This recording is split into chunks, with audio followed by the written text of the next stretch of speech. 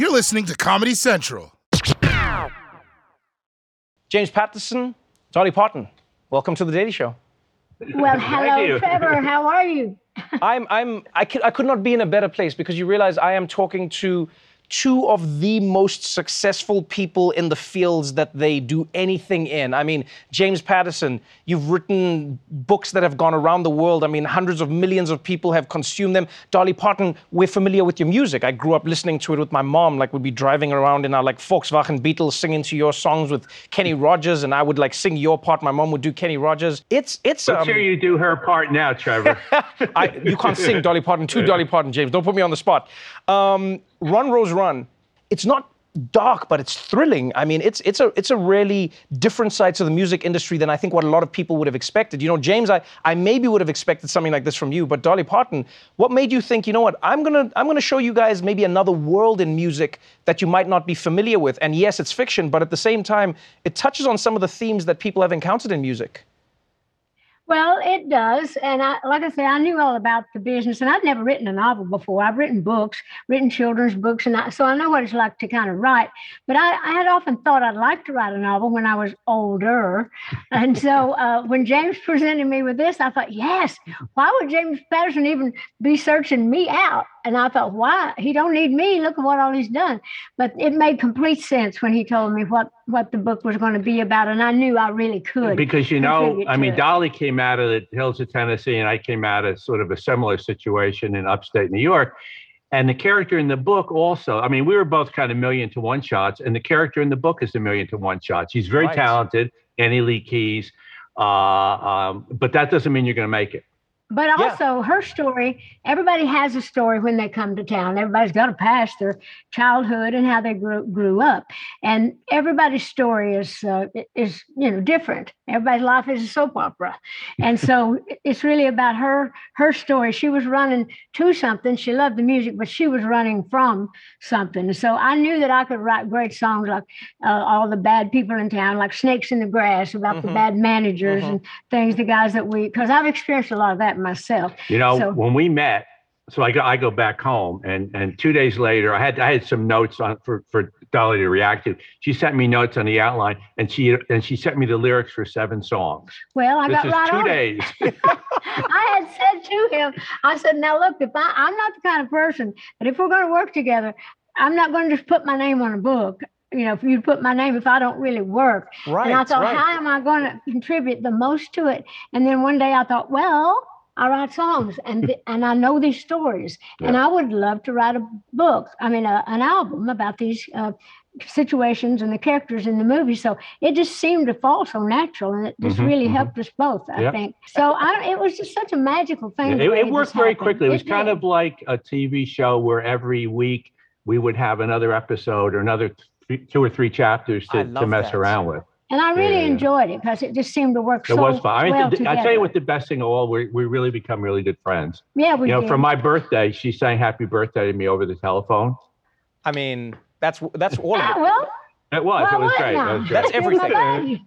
The book is already a success in your world just because of that. Actually, James, from your side, you worked with President Bill Clinton writing a book together. Now, you're a successful author on your own. I mean, this is what you do. You're one of the most beloved authors around the world.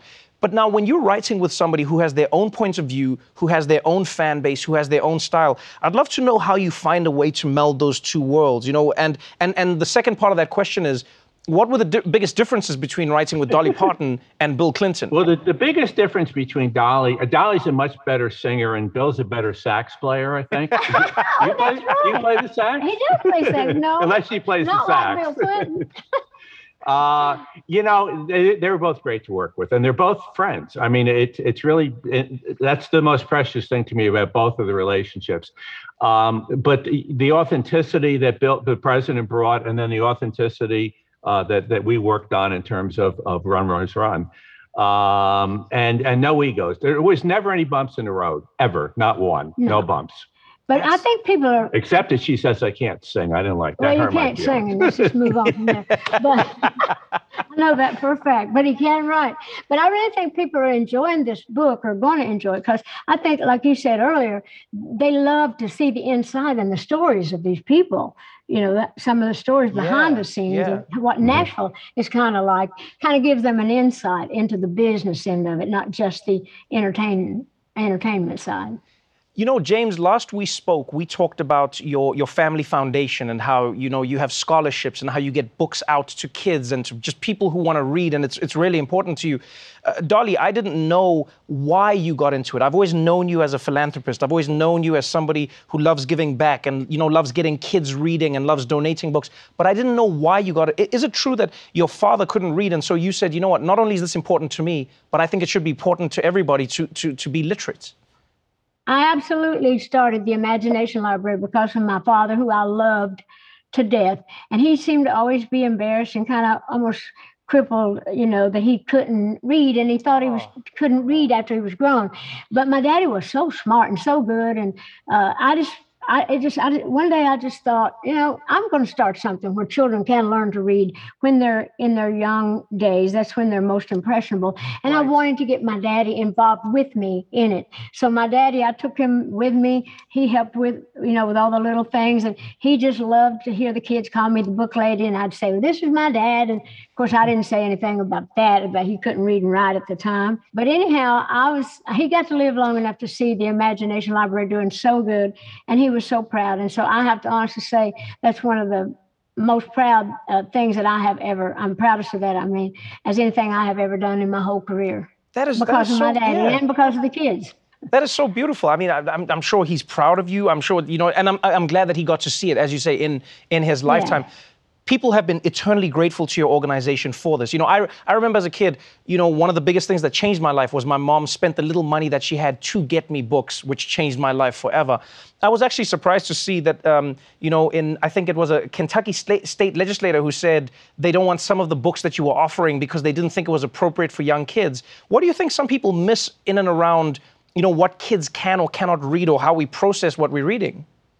Well, I would never in a million years begin to think that I would choose those books. I don't choose. We have a whole committee of people that choose the books that are made up of parents and all different people. So I would never be so bold as to think I knew what other people's kids should read. But it goes through a whole committee. And so we do the best we can. And I'll let people, fight that out.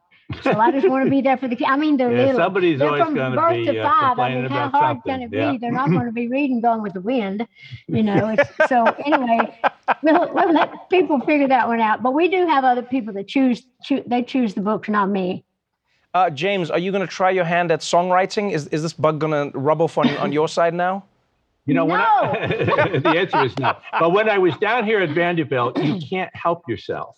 So I did when I was down here. I did try to write some songs. It wasn't a good idea. What do you think? What do you think is actually harder, honestly? Do you think it's harder to write a novel, or do you think it's harder to write a song for you specifically? Well, for me, no. For me, I can't. No, because I can't write country songs or any other kind of songs. But I bet you could. You're a writer. Yeah, maybe. I don't think so. The novel thing, I've kind of have a groove on it now. Yeah, I believe so. Yeah, and all kinds of now, because I do the kid stuff and then nonfiction, and so we're. I know what I can do and what I can't do. Let's put it that way. Dolly, on your side, you've said, and it's crazy that you have wishes that haven't been fulfilled in life yet. But I know one of your wishes is you've said that you wish that Beyonce would cover Jolene. There are over 400 renditions of Jolene, multiple different languages. People have done it, and you said you specifically want Beyonce to do that. Are there any updates? Is there do you know of this happening? And why Beyonce? No, maybe that's even more important. I don't know if she's even got the message, but wouldn't that be killer? I think she's fantastic and beautiful, and I love her music. I would just love to hear Jolene done in just a big way, kind of like how Whitney did I Will Always Love You, just someone that can take my little songs and make them like powerhouses. So that would be a marvelous day in my life if she ever does do Jolene. Dolly, one last thing. You famously donated $1 million for the research that went into helping us get the vaccine for COVID-19. How is it that you've always been on the right side of history?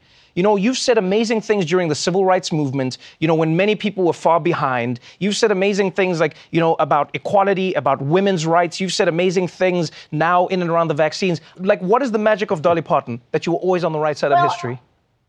I just love people. I think we're all God's children. I make no difference in that. I always try to find the God light in everybody. I always keep my ear and eye trained on what's going on. And I saw right away that pandemic was going to be awful. I just sensed it. And I thought, well, what can I do to maybe help a little bit? So I donated the money to the research, and I'm happy I did. I got a lot more credit than I deserved, but I am very proud of whatever effect that I had on that going on, because it's still going on.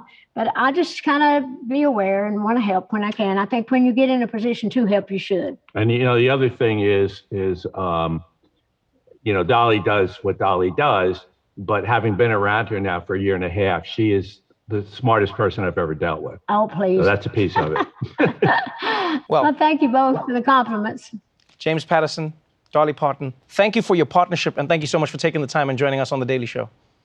Thank and we you. This just is very love nice. you. You have a lot of fans, too. You've just got that God glow, and I love it. So keep up what you're doing. Thank you very much. There are a few moments in life that I think my mom would actually consider as me making it.